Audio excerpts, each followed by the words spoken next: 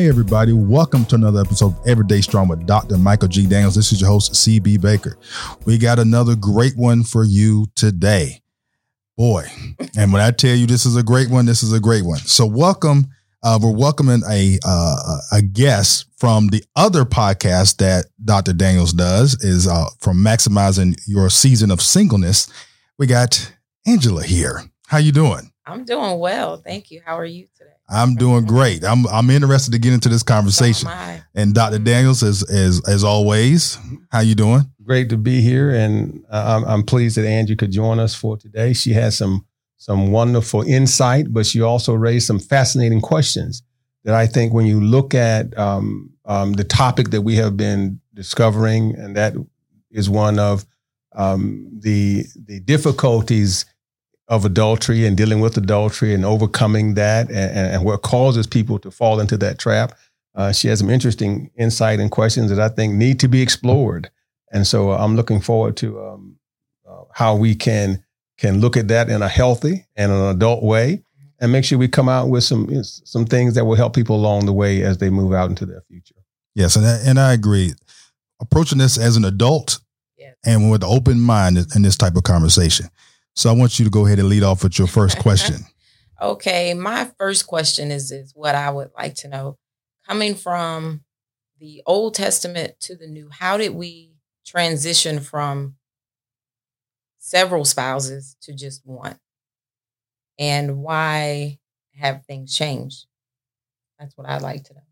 Well, that's a great question, and it is. And I think it's one that people have grappled with for years.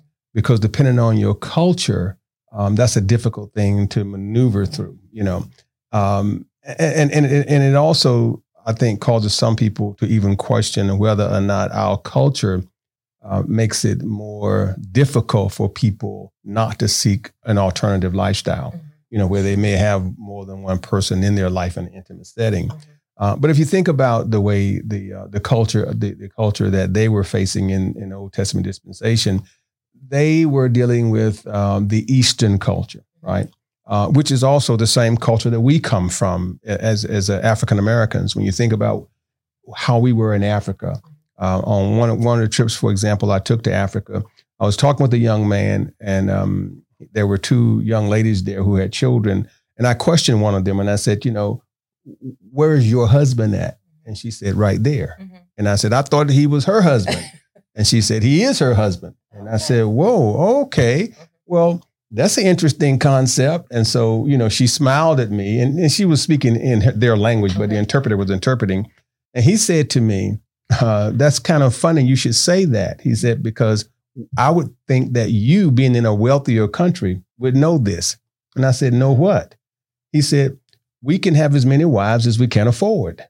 Okay. And that's an interesting concept. And so even today, in what we call the motherland, which is on the Ivory Coast, they still practice that system, that as many wives as you can afford. And so in that Mideastern culture, they had the same kind of dynamic.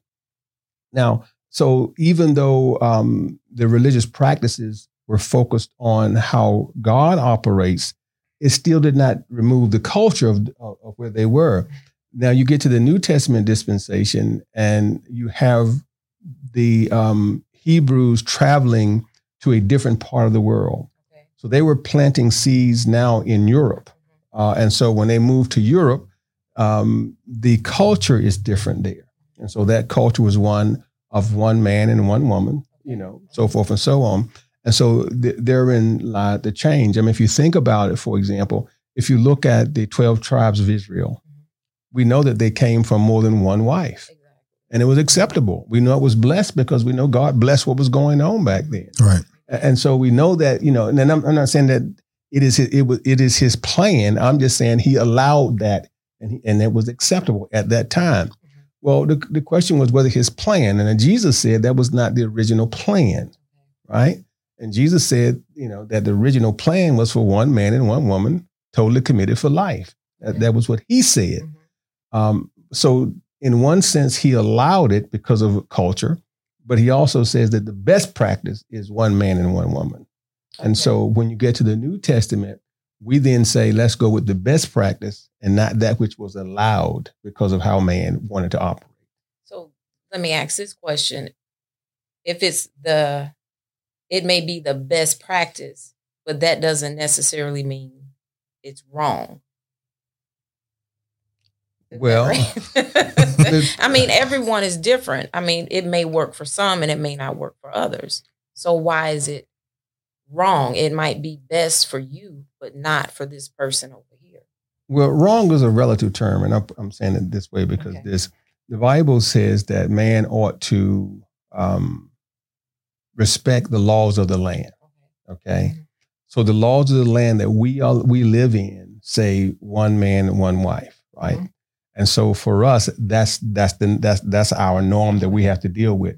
And I'll take a gospel liberty and leap somewhere else. For example, the laws of the land here say that you can't drink alcohol if you're under 21, right? Mm-hmm. But if you were in another country, you can drink alcohol under 21, right? And so therefore, if you were there and you were, drinking alcohol, it would be no problem. Mm-hmm. Here, you go to jail, right? Mm-hmm. Now, so is God upset with you because the laws are different? No, he's not, because he tells us we are to follow the laws of the land. Mm-hmm. And so since we are here in America, right? Mm-hmm. And since the American law says no, then we have to deal with no. The other question is that does the Lord want the best for us? Or does he want what we want for us? Right? True. And so he wants the best for us. So if you want the best of God's blessings, that means we need to follow what the Bible says, what is best for us. Jesus said this about not this particular subject, but just about things in general. He said that some men are eunuchs by birth. Some men are eunuchs because they are loyal to those above them. And some voluntarily do what needs to be necessary to become a eunuch. He said, those that have an ear, let them hear. Okay. And those that can accept it, let them accept it. His point being that everyone may not be able to accept everything that's best for them because of their own differences, their own culture, and just so many other things. He said, however, that doesn't mean you should not strive to do that which is best for you. Okay. So I got a question. How much of sin is really involved in this, dwelling within us, that causes this? Even the thought process. You mean causes us to want to commit adultery? Right. Mm-hmm. Well, a whole lot of sin. There are two driving forces, right? And God did this for a reason, obviously, is that God made intimacy pleasurable for procreation, right? Genesis tells us that man should be fruitful and multiply. Right. So in order for people to procreate, you have to make it a pleasurable experience, else they won't do it. True. Right? Because that's human nature. You do that which it makes you feel good, and you walk away from that which makes you feel bad. Well, you have been a wife, right? And I believe you also are a parent, right? Correct. Right. So here's what you know about childbirth. It is not the most pleasurable experience, right? It is not at all. So what would make a woman want to go through it a second time? What would make her want to take that chance? And you go through all that pain because at some point you also want that pleasure, right? Mm-hmm. So wanting that pleasure of intimacy, you will take that shot and say, okay, go ahead out, and some of it, think about maybe now it's not because you have different forms of birth control. Mm-hmm. But back then, it was a method, as the Catholics call the rhythm method. Mm-hmm. I mean, that's what people use. That's true. There were some people that wanted to get offspring, but there's some folk that did not. And though it was, hit or miss proposition. Mm-hmm. But everybody didn't have a baby every 2 years, right? But that doesn't mean they was abstinent all that time, right? So when you so God made it pleasurable, so people would keep trying, and people would keep having babies. So that part of us is innate in us, right? So the question is, well, what then makes you want to have that same process with more than one person? Right. Well, that's the flesh in us. And that's what God says. That's the flesh in us. Because if you think about it in a logical sense, right, especially for men, okay, it's not like you can truly keep more than one woman satisfied. Right. That's correct. I mean, you can try, but I'm just saying, but it's the opposite for a woman. See, a woman could really, I'm mean biologically, right? Biologically, a woman is more adept at keeping men satisfied than a man is adept at keeping women satisfied. Right? But isn't it odd that in life we flip it over, right? So generally speaking, I'm just saying, right, men commit adultery more than women do. That's true. Right? That's true. But I mean, we're adept to do that. So that's that flesh. That's what the Bible says, that flesh and that inability to control our own desires. So is that culturally the reason why men have a hard time staying faithful? Or like what is it? That way? Are we built that way to have more than one spouse? It goes back to that. Or are we meant to have just one? I mean, biologically, that's what I wonder, really. Well, here's what we know from nature, right? Let's say if we were to go back to natural theology, right? And natural theology teaches us to understand God through nature. Okay. So if you go back to natural theology, here's what you find, that it is rare almost for mammals. Okay. It is very rare for mammals for a female to allow more than one male to copulate. But it is not rare for a male to copulate more than one female. Right. You can see that with lions. Right. With lions, with our close ancestors, right? The primates. Right. Right. Which we are the closest ancestors to. So if you look at the primates and you look at us, it's not unusual for the lead gorilla to have several, females or same thing with chimpanzees and all these kind of things. But they are operating solely on instinct, right? And see, the man's role, the male, I should say, the male's role was different. The male's role was simply to do this, to protect, right? To protect, right, and to ensure that the species continued. That was his primary role, to protect and make sure the species continued when you're dealing with mammals. But what Jesus says to us is different, So the idea that, is it natural? It's natural for people who don't operate off of instinct. Is it natural for people who operate off of intellect? According to Christ, it was not the ultimate way that we were designed. Okay. So if I go with the Bible again, right, and I look at how God created us, the Bible suggests that we were paired, one man, one woman. So if that's how we were initially brought about, one man, one woman, it would seem that that's how he intended it to be moving forward. But man may have looked at nature and said, hey, wait a minute. The lion has 4 lionesses. Right. Right. Or the woman may have needed protection, And if you think about that, and I just throw this out there, that happens today, right? Let's say that a man, again, remember we said the Africans say as men and women as you can afford, right? Let's say if the man is upper middle class, right? And a woman husband dies. And so she loses that other income. In her mind, she may be thinking, I wish that man would take care of me, right? And so for safety's sake, he could protect her. Financially, he could help her. So she may decide, I wouldn't mind, letting him protect me. And so for that security, she may decide to engage in that kind of behavior with him, right? So it's not it's not out of the normal for that, for that to happen. And men have that, like that macho mentality as well, where they may feel like, you need protecting, right? Sure. And if you protect enough, then it's natural for people then to kind of become drawn to each other. That's true.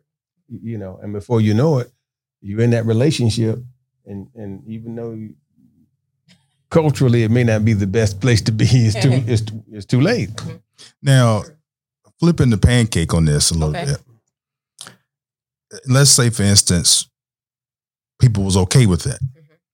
They, the government says you can now have multiple wives. How would this play out for the second wife wanting to date and be with another man?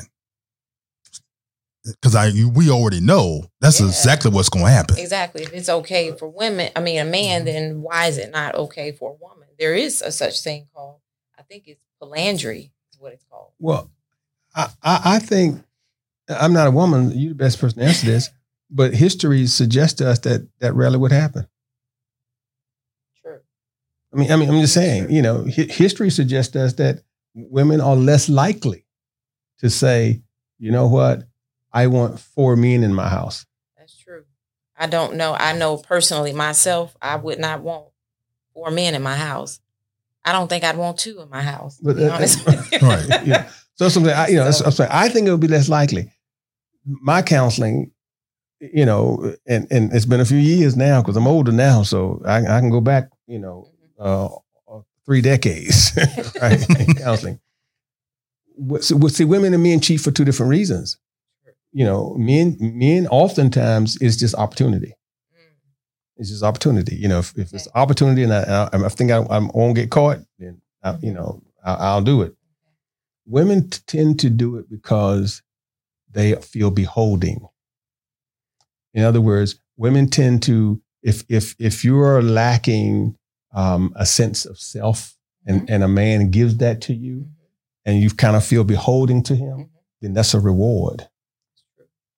And so that's why I'm saying it's not, you don't need 4 men to make you feel good about yourself. In fact, that's not what you want. No. Women tend to want that one person that can just make them feel like they're on top of the world.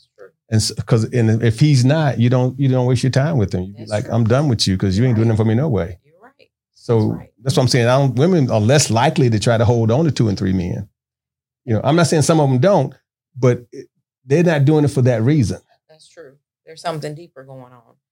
And I will say also women are more forgiving if a man cheats, not to say that it is right, but when you think about it, I've been married before, so I can say that I have forgiven my ex-husband for infidelity more than once. Mm-hmm. But then it came to a point to where I did what I did as well. But then I left, because I just realized this isn't it. So when it got to the point where you did it, then it's like, you know what, I really need to be out this situation. Exactly, because what is the point if we have to continue going through this? So men are not so forgiving, but women are. And that goes back to it once again, instead of cheating, having side chicks and all that. And I'm not saying that's what this is about, not at all. We're having, like you said, adult conversation. Why not do it right or wrong is subjective, but do it in a way that pleases everyone, so to speak. So that you're saying do it the Old Testament. Do it the Old Testament way. I've had teammates back in the day at Oklahoma that, told his girlfriends or told the women, like, hey, I'm not exclusively with you. Mm-hmm. If you want to go with this, I'm cool with it as long as you cool with it. And I will say it worked for a little while. Mm-hmm. But then when the girl showed up with his jersey on in the stands, sitting beside his actual girlfriend, that's when everything, hit the fan. Okay. So it's like, it's one of those things I feel like it looks good on paper. Mm-hmm. It sounds good, like you could handle it. Mm-hmm. But there is a reason why Jesus said you just need to be with one. And even King Solomon, after the 700, said he refers back to the very first one.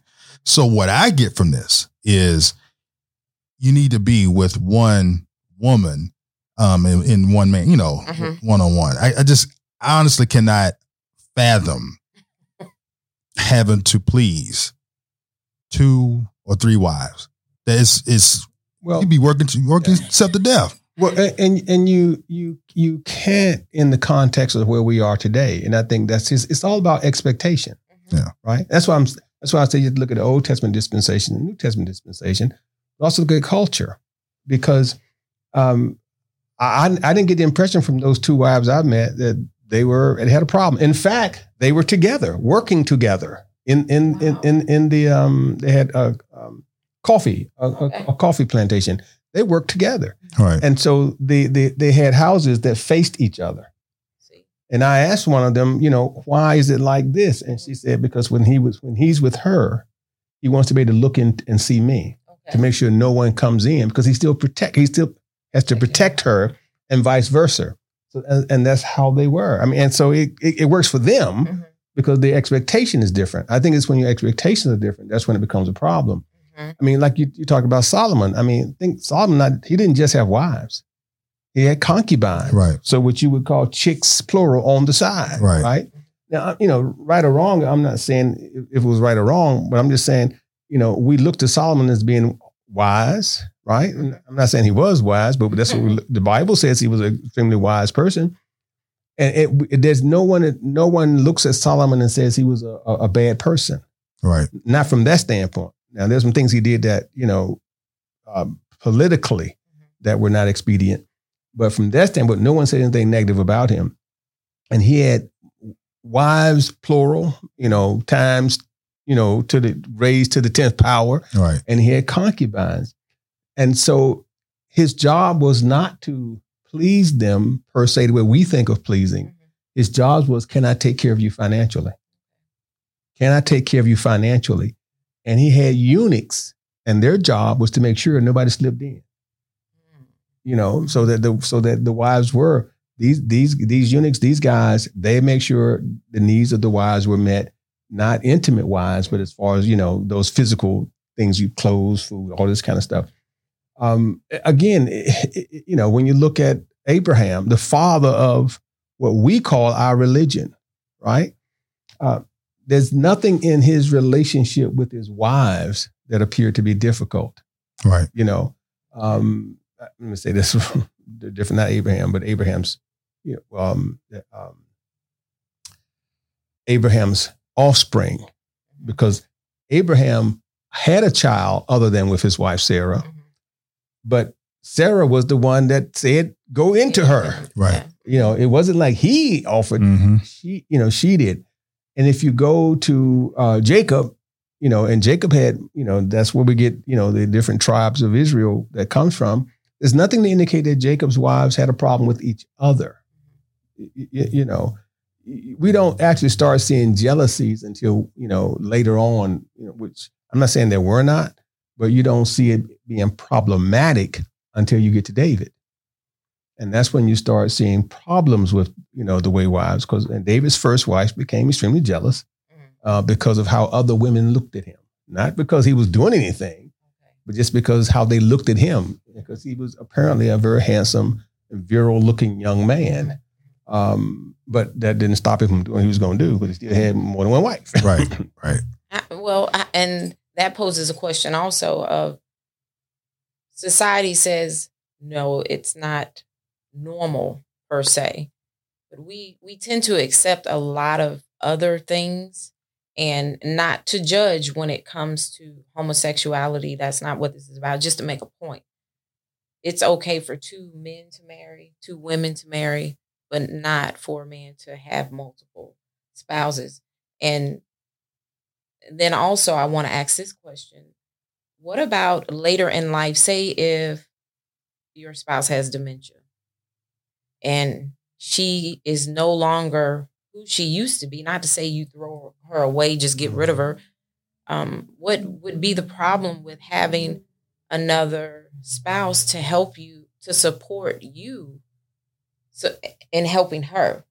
Mm-hmm. Because I have known this to happen. And the first wife was no longer herself. She was like a little girl. And I think this even happened with B. Smith, she's passed away now, but her husband had another spouse and people they had issues with it per se, because he moved on, but they were still taking care of her. She was sick. She didn't know who he was anymore. The same as with the other incident. I know if she's sickly, they go back to being little children.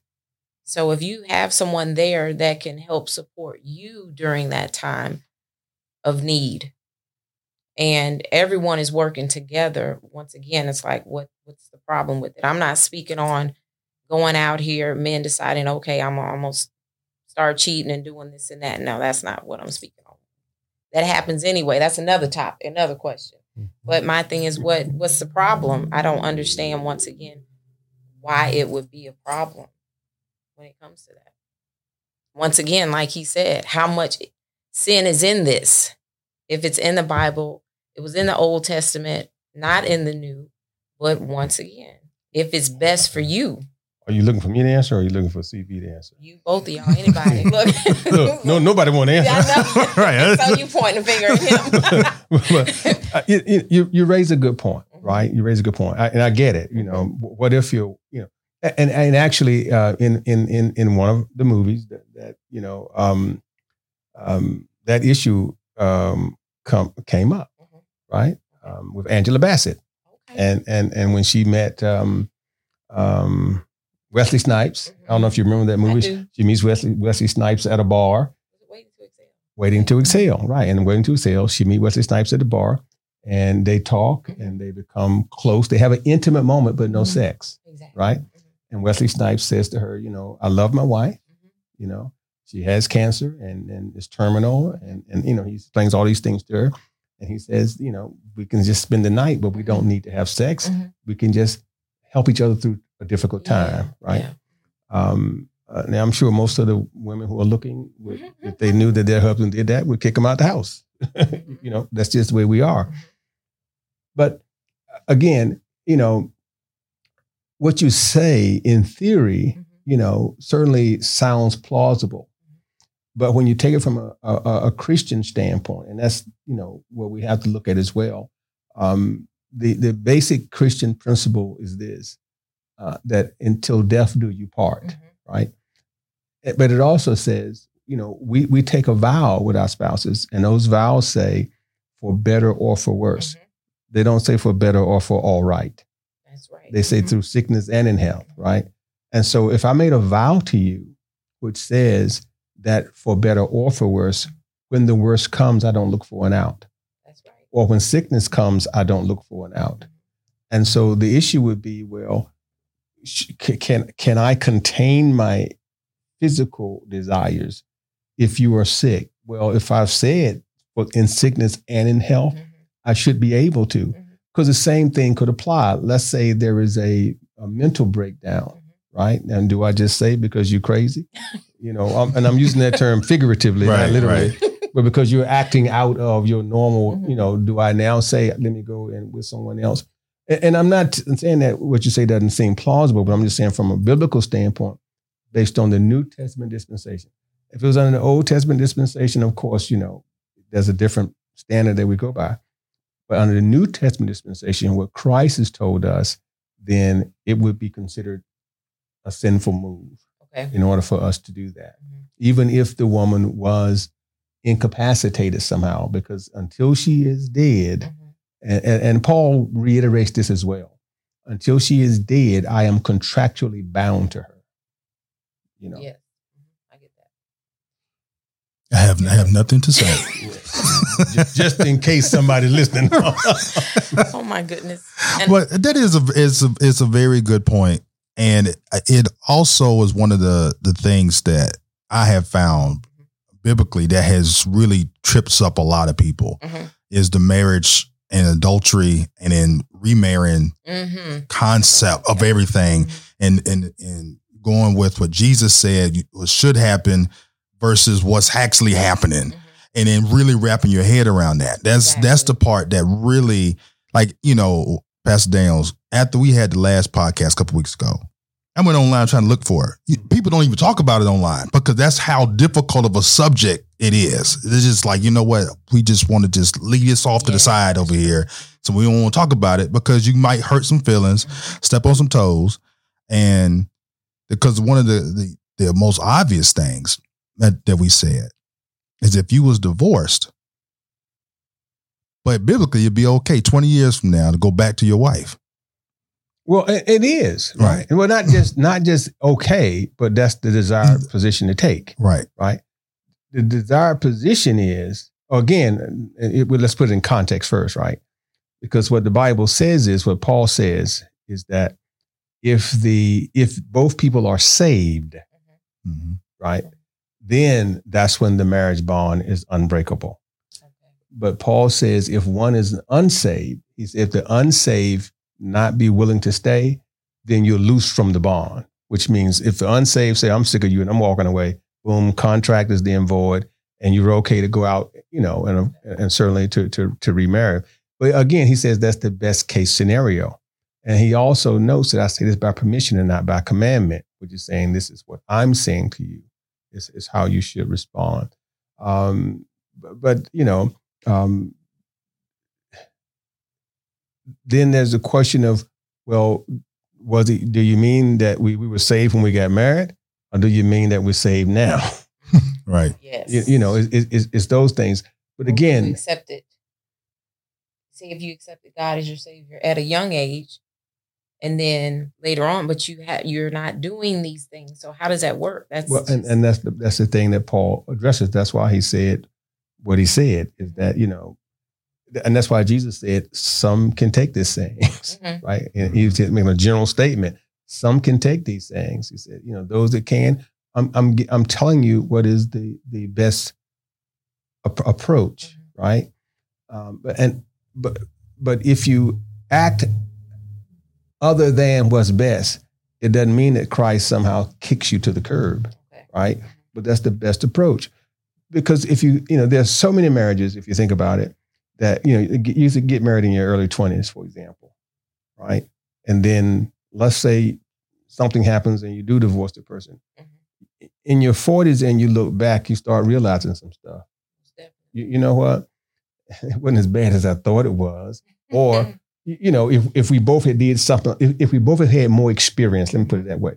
If we had more experience, we probably could have made it work. We're not married at all. But I'm just saying, if you think about it, most people when they're young, they don't marry for love, they marry for lust. Right. That's basically what you're doing.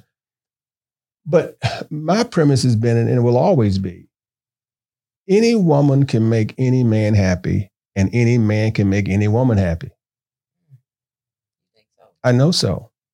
The question is, what are your expectations? See, I didn't say they would make you happy. Okay. I said they can make you happy, because any man can give you what you need. Any man. I recognize that men and women do this. They have a picture in their mind about what's attractive. And if they see what's attractive, that impacts their lusting. But see, lusting ain't loving. That's true. Right? That attracts their lusting. But lusting don't keep you in a marriage. It's not. It just don't. What keeps you in a marriage is loving, right? Loving happens when people start meeting needs. Right? See, any man can meet your need. Any man can make sure that you're safe. Any man can make you you're secure. Any man can make you feel like you're the most important person in the world. And that don't mean he will, but I'm saying he can. Right? Any man can do that. Okay. Any man cannot pressure you. Any man can pay enough attention to you to make you feel like he really adores me, but not too much attention that you say he's crowding me. You know what I'm saying? Okay.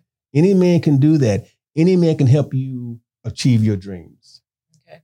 And if he's helping you achieve your dreams, if he's making you feel safe, if he's making you feel secure, if he's doing all that stuff, he can be ugly in your mind when you first meet him. But once he starts doing all that stuff, it's going to be like, he ain't that bad. It becomes the most attractive to you. Right. Actually. That's what I'm saying. See, so what you thought initially couldn't do it, he starts to do. And you can meet the most attractive guy in the world and walk away and say, I don't know why in the world I let him in my life. Exactly. And that's why I'm saying it that way. And the same way about a woman. You can meet a woman and think in your mind, she is a dog. She's a dog. Well, she look worse than a dog, right? But if she starts cooking and cleaning right, if she starts taking care of your physical needs right, if she starts making you feel like a man, with the same thing happens, you'll see her in a different light. And the more you see her in a different light, the more you will cherish her. And you might not even know you fell in love with her till she walk away from you. Wow. Then you'd be like, wait a minute here. I feel something. I didn't think I felt this thing, but you know what? She's all right with me. And if you think about it, in the workplace environment, that's how cheating starts. A lot of things started. You're right. Because somebody makes you feel good and you want to keep feeling good. And you may have initially not thought that person was your type. But after they keep making you feel good, Right. you want that feeling again. That's true. And that's what I'm saying. That's what the older we get, the more we can start to realize that and say, you know what, really, anybody can make me happy if they got the right stuff. And so that's why I'm saying that, if two people are saved, I'm not talking about two people are going to church. That ain't what I'm talking about. I know people who are saved. It's because if you got a saved man, right? If your ex-husband gets saved, right? He gonna approach you differently than what he used to do. That's true. Definitely. That's true. And that might change my heart a bit. Right. Yeah. He's gonna come back in, number one, and saying, you know what, girl? I don't know what was wrong with me. I was the biggest fool in the world. You know what I'm saying? And he's not gonna come back just so you can get back with him. He's gonna come back because he wants to make sure that he takes care of the mistakes he made. And once he starts doing that, you're gonna start seeing him differently. So I had a question. So what's holding the males and females from doing what you just said is making each other feel good? Like go into it with, I want to make sure they feel like they're my number one attention or priority in the moment when we're talking to each other. Why aren't we doing that? In my years of counseling, what I found it is fear. Fear of failure and fear of pain. Because most people feel like if I give you everything of me, I become vulnerable. And if I become vulnerable, you can hurt me easier. But it ain't true. See, I can hurt you whether you're vulnerable or not. Exactly. Right. I've heard many people say you have to keep something for yourself. And I'm like, well, what are we keeping for ourselves? And that's why. See, so you feel like if I give it all to that person and then they turn around and trash it, right? I'm not going to do that because that's a fear. But it's the opposite is what ought to happen. Because if you want to secure a person in your life, make them feel like they are the best in the world. Here's what my father taught me at a young age. He said, you can't make a woman stay, but you can make her wish she had stayed. Yeah. Because you can only control what you can do. Right. That's right. His point was, you treat her so good that when she do leave, she'll tell the other guy, you know what? I should have stayed where I was at. And then she'll come back, just like what you're saying. But the question is, when she does come back, is he man enough to take her back? Is he man enough to say, you know what, I forgive you, right? Now that right there is the big one. Yeah, it is. That's huge. It's huge to be able, if your wife left you to go be with another man and she was gone for 6 to 8 months, and you was in the bed, snot bubbling and all by yourself, crying, and she come back, and after you got yourself back together, are you willing to take her back? Exactly. That's rough one there, Dr. Daniels. I know a man that did it. I'll tell you, my old pastor, when I was living with my father, he did it. His wife left, moved to another state with another man, and got sick and called him up. He went and got her, brought her back home, and took care of her until the day he died. You know why? Because he was truly a saved man. And that's why I'm saying, see, if you have, and that's what Paul is saying. Right.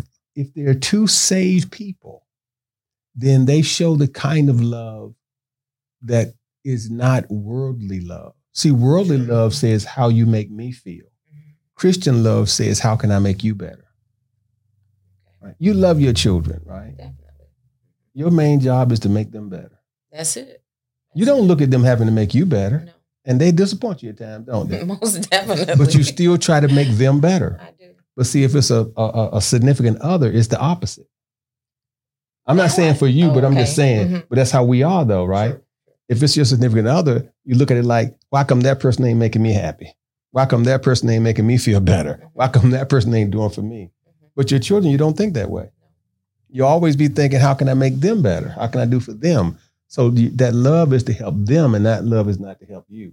And that's the dynamic. And so the biblical part of it says differently, you know, and again, if we go back to even our first topic, see, that's why we can't deal with what they dealt with in the Old Testament. Because see, that man who looked at having more than one wife, he was making each wife better. He was. Exactly. Each wife was better because they were with him. And his job was to make their life easier and to make their life better. And as long as he did that, they were happy as they could be. Right. Let me say this. I work for a utility company. You'd be surprised at the number of men that come in to pay bills for 2 different households. Mm-hmm. And I'm not talking about an adult daughter or someone that's in college. Right. They're still taking care of. They're taking care of home, and they're taking care of the second home. Right. Yeah. And one guy, we conversate about this. We have a couple of times. So I noticed. I said, so he'll say, pay this address here, and then he'll give me money for the next address. I said, oh, that's your friend, huh? Your special friend. And he just, hey, yeah, he'll laugh about it. You know, I said, oh, okay. He said, you got a special friend? I said, no, I don't. But it happens. Some women know that it is happening. Some pretend they don't know it's happening. But there are several men out there that are managing 2 households, so to speak. They can afford to do that. And my thing is for women, just once again, just be open-minded. That's all. It's not for everyone. I'm not saying that. I'm not saying I'm going after anybody's husband. I want to make that clear. I'm just saying, just be open-minded to things and not let culture or society determine what's best for you. Yeah. You know, another thing too, Dr. Dan, I hear a lot at the barbershop when the old player come in the room. Oh, he say, you know what? You can do what you want as long as you take care of home. And I've heard that multiple times. And if you're young and coming up, you're like, you know what? The older guy tells me that's okay. Why do we stray so far away from the Bible when it comes to just where our elders telling us stuff, like it giving advice? It don't even be nowhere close half the time to what the Bible say. Well, it's close to the Old Testament, but it ain't close to the New Testament. Well, you're right. I mean, and that's classic barbershop talk. That's classic pool room talk. Right. But let me say this about barbershop talk and pool room talk, is a lot of it is just talk and a lot of it ain't reality. Okay. You know, now I'm not saying there aren't some men that are doing just what you said. That's God knows that's true. But there are also a lot of men that talking that talk and know good and doggone well that they ain't, that's right. Not where they are in their life or in their livelihood. Again, all I can advise folk is to look at where we are in the current dispensation period, right? And so I'm saying the current dispensation period, if I want to be blessed by God, and that's where I'm looking at him, if I want to be blessed by God, then my job is not to try to walk away from what Jesus said, but to accept what Christ said, no matter what the world says. Mm-hmm. You know what I'm saying? So to me, my Christian walk should not be based on culture. I'm not saying culture isn't a part of how we do things, but I'm just saying that's what I should do. Culturally, even if you go back to the Old Testament, those commandments, that Levitical law was put in place because culture allowed things that God said is not good for you. So sometimes we have to accept that just because it's culture, don't mean it's best for us. A simple example is the eating laws, for example, right? Culturally, where they were, there was no problem eating crabs, no problem eating shrimp, no problem eating clams. But God said there is a problem, right? So he said to them, don't eat fish that don't have scales on them, because the fish that without scales are scavengers, right? So they eat dead things. And he's saying the bacteria, all these kind of things. You don't have antibiotics back then. So it'll help, it'll destroy you, right? Now, you get to the New Testament and there's a different dynamic, right? I mean, Peter happens to be in a trance and all these things that were considered bad are coming down and he's told to eat. And he said, Lord, I can't eat this stuff, is bad. And he says, what I call good, don't you ever call bad again. right? Right. And so, but that's the thing. But he said to them, listen, I'm doing things because I know more than you know about the world that you live in. And I'm trying to make sure that the world that you live in is conducive for you to prosper. And that's the key thing. That's how I'm looking at it. If you take the Bible as a whole, right? And so, yes, everything, I'm not disputing what we have been saying, because certainly culturally things can be acceptable. But that doesn't mean that it's best for us just because it's culturally. That's why, Paul says you got to live in the world, but don't be of the world, right? So just because it seems to work well, don't mean that I just say, well, let me try to take and manipulate so that I use the Bible to fit the world's plan. It should be the opposite. Is that I should use the Bible to establish my plan, right? And one of the things you say oftentimes, so I can make sure I'm in the purpose that God has set me up to be in. And so if I'm looking at God's purpose, then that kind of makes me back away from man's purpose for me. Because what is God's purpose for me? Exactly. And what does he say I should be doing? How does I should respond? Because that's what I'm looking for, is not the greatest fantasyful life on earth, right? I'm looking for the greatest purpose-driven life on earth, and that kind of changes things. So again, I go back to Paul, even in the New Testament. Paul says all things are lawful, but not expedient. Meaning, yes, legally you may be able to do it, but that don't mean it's the best thing for you. Right. All right. So we've ran out of time. So is anything anybody like to bring up before we close out?